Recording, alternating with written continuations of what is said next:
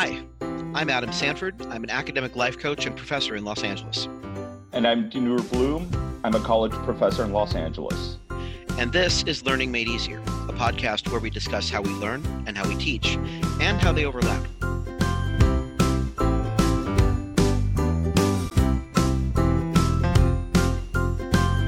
Welcome back to Learning Made Easier. This is episode 117, Why There's No Such Thing as Lazy. Now, before we get started on today's topic, we wanted to apologize for the unplanned missed week. Even podcasters sometimes face issues that come right out of left field, but we're back, and we appreciate you coming back as well. The word lazy, it's a pretty nasty word. Teachers throw it at students when work comes in late or incomplete. Parents throw it at children when chores don't get done. And, let's be honest, students throw it at themselves whenever they feel like they're not living up to some preset standard, like a homework deadline or a chore requirement. Sometimes we see the word lazy kind of misused as a motivator. You know, don't be lazy, or you don't want to look lazy, do you? And in general, it's a negative word, and it's a really useless idea. Even so, it's a popular one. Students routinely tell me in reflection papers that they haven't done their homework because they're just lazy. And then in the same reflection, they tell me about their full-time job and their extracurricular activities, which combined with school equal approximately 20 hours of dedicated time per day. Just a quick note, folks, this is not a good thing. So of course they feel like they're lazy. They're overbooked. They don't have the time to finish what they've committed to. But instead of focusing on the first part, the real reason for the problem is that they're overbooked, they usually frame it as the second part. Therefore, I'm lazy. I'm somehow a failure. Let's also add that in our culture, at least in the United States, we frown heavily on taking time for ourselves. Whether it's self-care, play, rest, or relaxation, we tend to look at anything that isn't producing a lot of product or work or results as laziness. So another meaning we put on lazy is did not get the work done. So first, we should break down what the word lazy actually means, and then we'll be able to see why it doesn't actually exist the way most teachers, parents, and students think it does. One thing about that, find out what the word actually means. The two women that I've drawn on repeatedly for good tips and good tricks and good ways to manage things like, gosh, I've got a lot on my plate, were the Sidetrack sisters, who broke out of their dreadful disorganization and messiness in the 70s, and then they developed a system and a program that helped thousands of people get organized. And one of the things that they learned early on, and that they came up with this trick, was I keep beating myself up with these words like lazy, messy, disorganized. Maybe I should find out what those words actually mean. Look in the dictionary and find out. And so that's what we're talking about doing today is look this word up in the dictionary. Let's look up lazy in the dictionary, find out what it means, and then figure out, does that actually look like what we think it means when we use it to hurt ourselves or beat ourselves up? When people say they're lazy in general, they think it means they're not motivated or they're not meeting their goals because of personal choices they're making to do other things instead. In general, they use the word lazy to mean someone who isn't doing their job, someone who's making other people do the work for them, or someone who isn't living up to their expectations or responsibilities, usually because they choose to do things that aren't work, chores, or schoolwork. It's also used as a way to blame and shame. David didn't do his part of the project because he's lazy, or Melanie was late to class because she's lazy. But, and here we get back to the dictionary, that's not what the word lazy actually means. So, according to Merriam-Webster, which I think most of us can agree is kind of an authority on this, the definition of lazy is disinclined to activity or exertion, not energetic or vigorous, or in some cases it means encouraging inactivity or indolence in the sense of a lazy summer day. All it means is that you're not moving very fast and you really don't feel like moving very fast. Now, let's be honest. Is a student who is taking 5 classes and working a part-time job going to be someone who's disinclined to activity?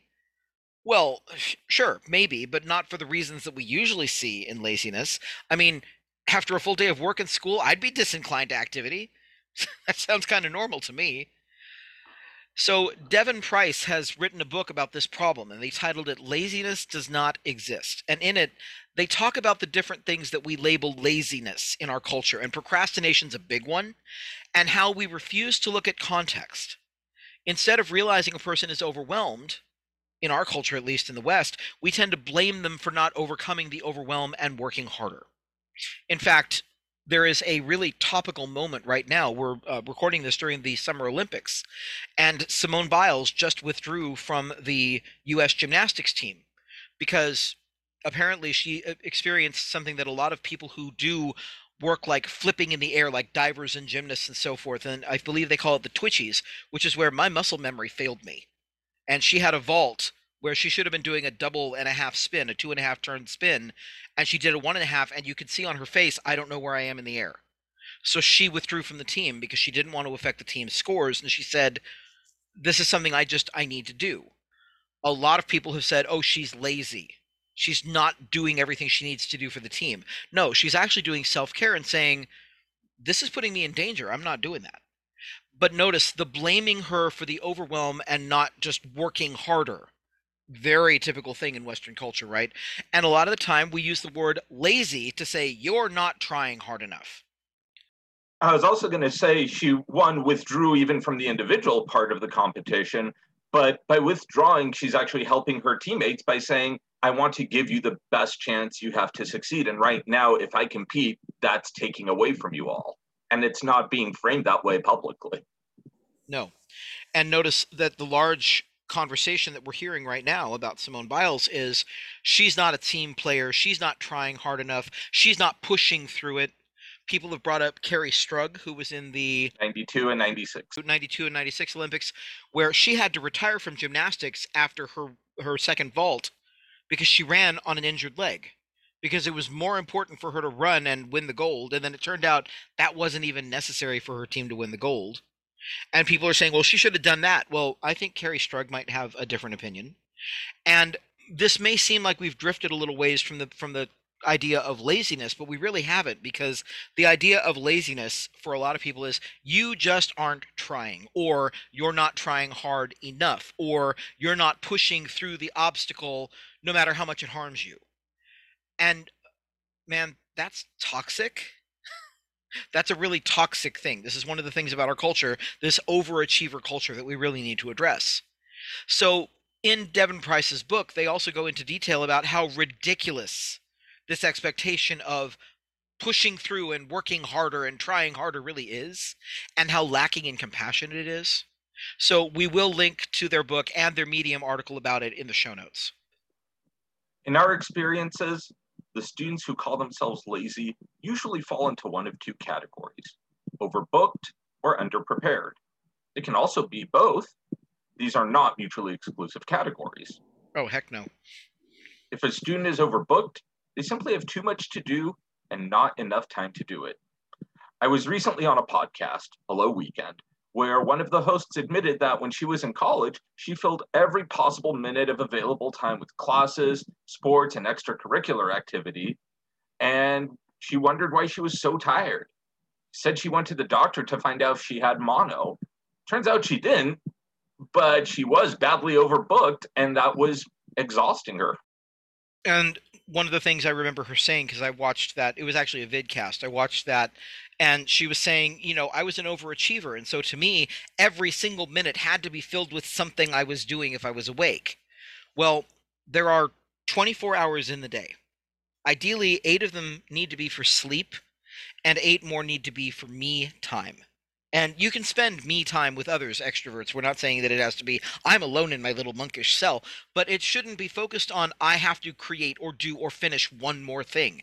Me time, that should be focused on your own interests and needs, not on being more productive and getting more work done and doing more things. Back when labor unions were first coming into their own, they had a block cut poster. I've seen it go around Facebook as a meme, and it said 8 hours for work, 8 hours for rest, 8 hours for what you will. And that was back when we were trying to encourage the 8-hour workday, back when the workday was like 12 hours long. And that what you will part, that's when Denur goes and does his sports photography. Or when I pick up my guitar and start strumming, that's time that you need for your brain and your body to recharge so they can do more productive work later on. Our bodies are not machines. We are not robots. We cannot just go, go, go, go, go without rest and recuperation and, frankly, recreation. We need those things. A student can also think they're lazy when they're actually underprepared. This includes not having foundational concepts or skills you need in order to do the work you have in front of you. What looks like laziness is actually stress here. If you're beating your head against an assignment that does not make sense because you didn't understand the concepts it's based on, you'll probably eventually end up playing Minecraft or World of Warcraft or whatever other game of choice you have to escape the stress. But that doesn't mean you're lazy. It just means you don't have the tools you need to do the job you need to do. A lot of students will look at their coping mechanisms for the stressors of being overbooked or underprepared and think that means they're lazy. For example, playing video games or watching YouTube, vegging out in front of the TV. But those aren't laziness most of the time. They're responses to stress. Now, at this podcast, Denora and I are pretty big on identifying the actual obstacles that get in your way so that you can move them out of the way and move forward. We try to give you tools to say, hey, if you're having trouble with time management, here's some tools to move that obstacle out of the way. And many students think being lazy is the obstacle, but it almost never is. In this case, the idea of lazy is just, it's the wrong problem. You're not lazy. You're probably overbooked or underprepared or both. But here's how to deal with those actual obstacles to your progress and your success. So let's start with being overbooked. If you're overbooked, look hard at what you've committed to. Is there anything that you've committed to that someone else could do? Obviously, classes are not in that category. You have to be the one taking your classes. But volunteer work, that might be. Chores at home, that might be too. I recently had to think hard about a volunteer opportunity that presented itself, and I decided with regret that no, I've got to turn this down. I've got too many other things on my plate already. I really don't want to put myself in a position where now I have to put off something else I've already committed to do this volunteer work.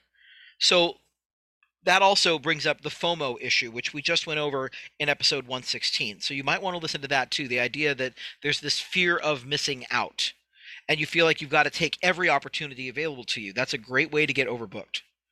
So look at what you've got on your plate. Think about what cannot be done without you. That needs to stay on the plate. And then think about what could be delegated to someone else. Reduce your workload so you can actually get your work done. If you're underprepared, look hard at what you're trying to do and identify what you need in order to get it done. If you find yourself saying, I don't understand, there's probably a concept that hasn't clicked for you. Go to your professor or your TA or your study group or a tutor and say, I'm supposed to do this problem or I'm supposed to write this paper, but I need to understand this concept to do it. I need help with that concept.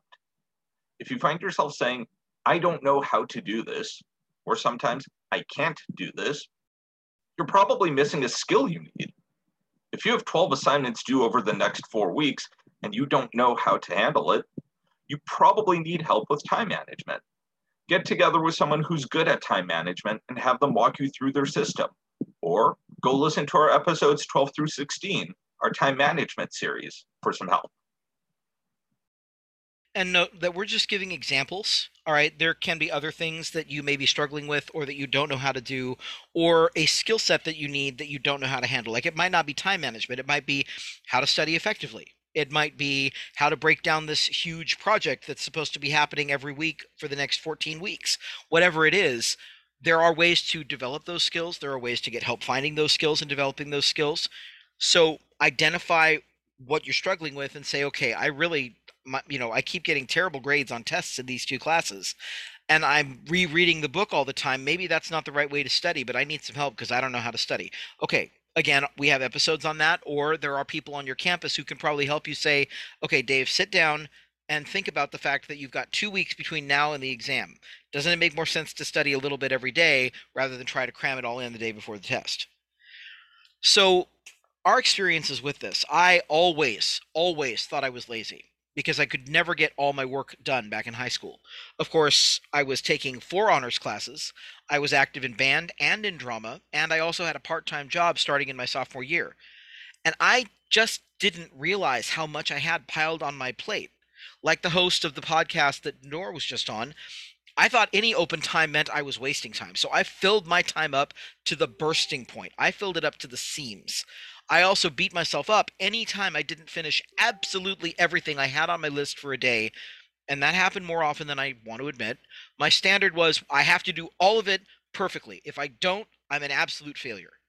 And I carried that way of kicking myself well into my 20s before I finally realized when I fell asleep and slept for almost 2 days after trying to just skip sleep for a night so that I could catch up on stuff that I could not do it all. I am not Superman.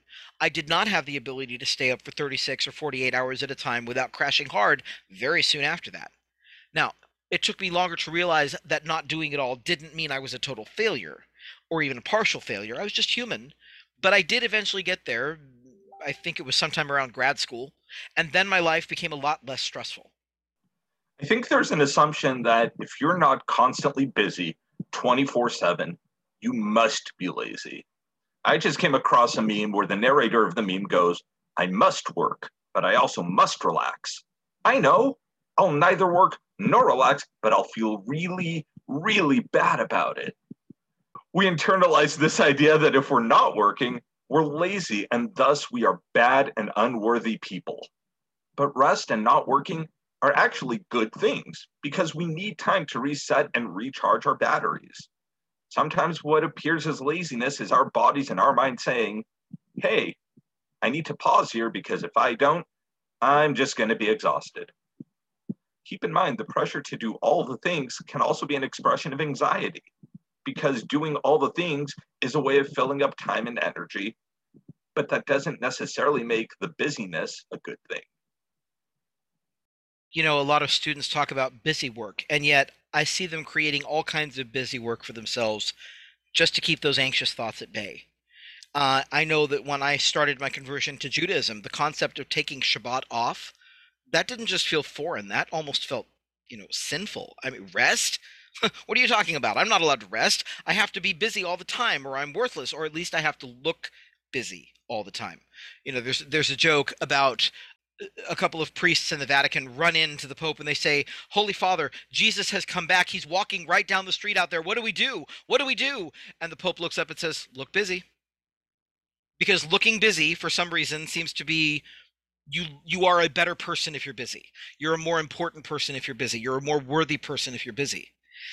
But making that taking time off, taking Saturdays off, part of my religious practice, which I was very dedicated to, and I still am, of really trying to take a block of time where I don't do anything that is work-like. That was one of the things that helped me realize just how much I was doing and how overbooked I was. And as Denor said, it was also an expression of anxiety, of not having to do anything meant I didn't have anything to do. And that meant I really had to start doing some work on what my brain was doing when I didn't have work as a distraction.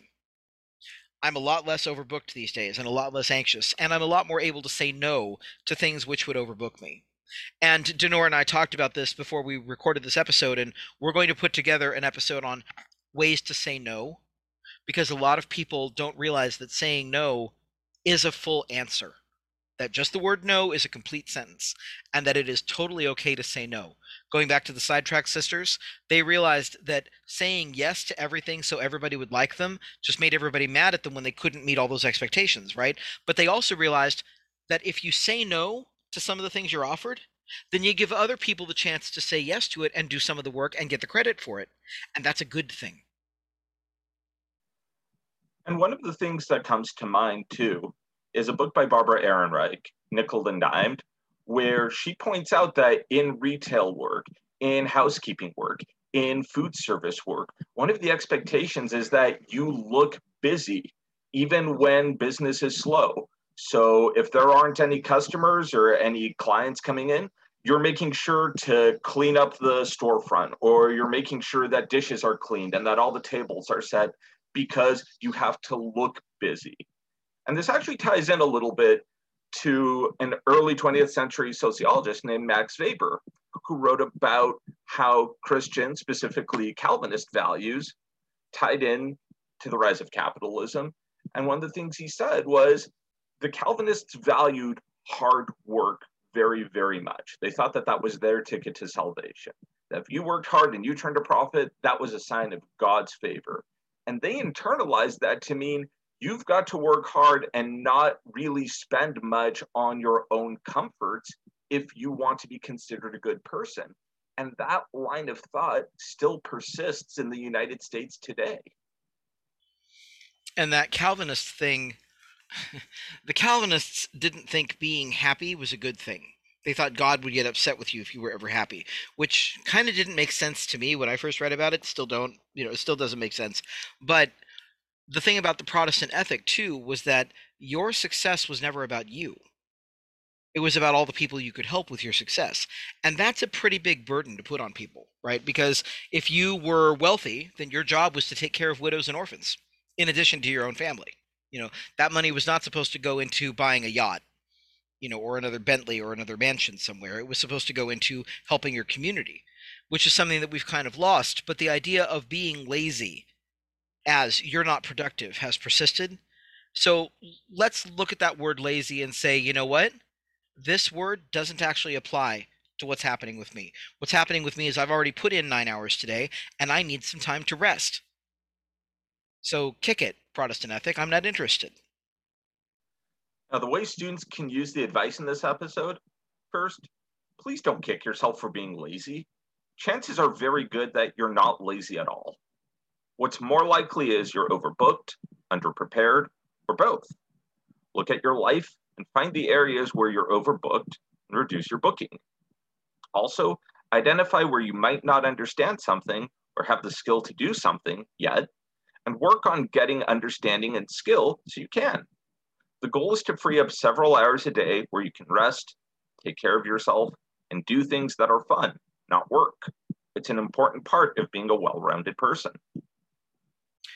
And another part of being a well-rounded person is learn to say no. The world will not end if you don't take every volunteer opportunity, every internship, every class, every job. Go listen to our episode 116 on FOMO for more on that. Saying no is an important skill, and part of what you need in your toolbox, both in school and afterwards. When you're in the workforce, you're going to need to have that ability to say no. It's the idea of setting boundaries for other people. Mm-hmm. And boundaries are more important than we realize, and actually kicking yourself and saying, I'm so lazy, when all you're doing is taking care of yourself, that's a boundary violation. You need to set a boundary on, this is my time. It doesn't belong to my teacher. It doesn't belong to my boss. It doesn't belong to my parents. This time belongs to me, and I'm going to go and play my guitar. The way teachers can use this episode, be aware and be compassionate. Eliminate the word lazy from your vocabulary. Do not use it to talk about your students or yourself. Instead, focus on obstacles that may make students look lazy even though they're not, and on how to help students remove these obstacles. Whether it's a skill they need or knowledge they lack, be aware that not all students can pick up everything they need from one lecture or one reading.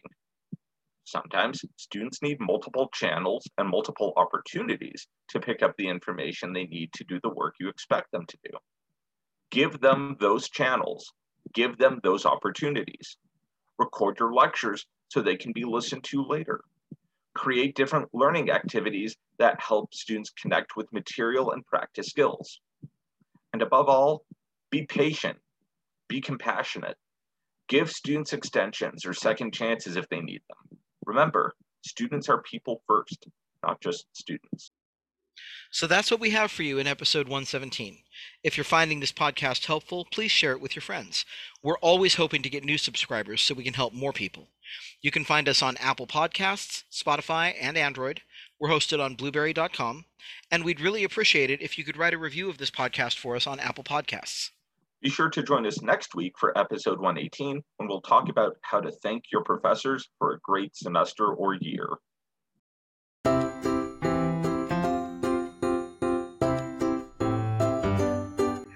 You've been listening to Learning Made Easier, a podcast about how we learn, how we teach, and how they overlap.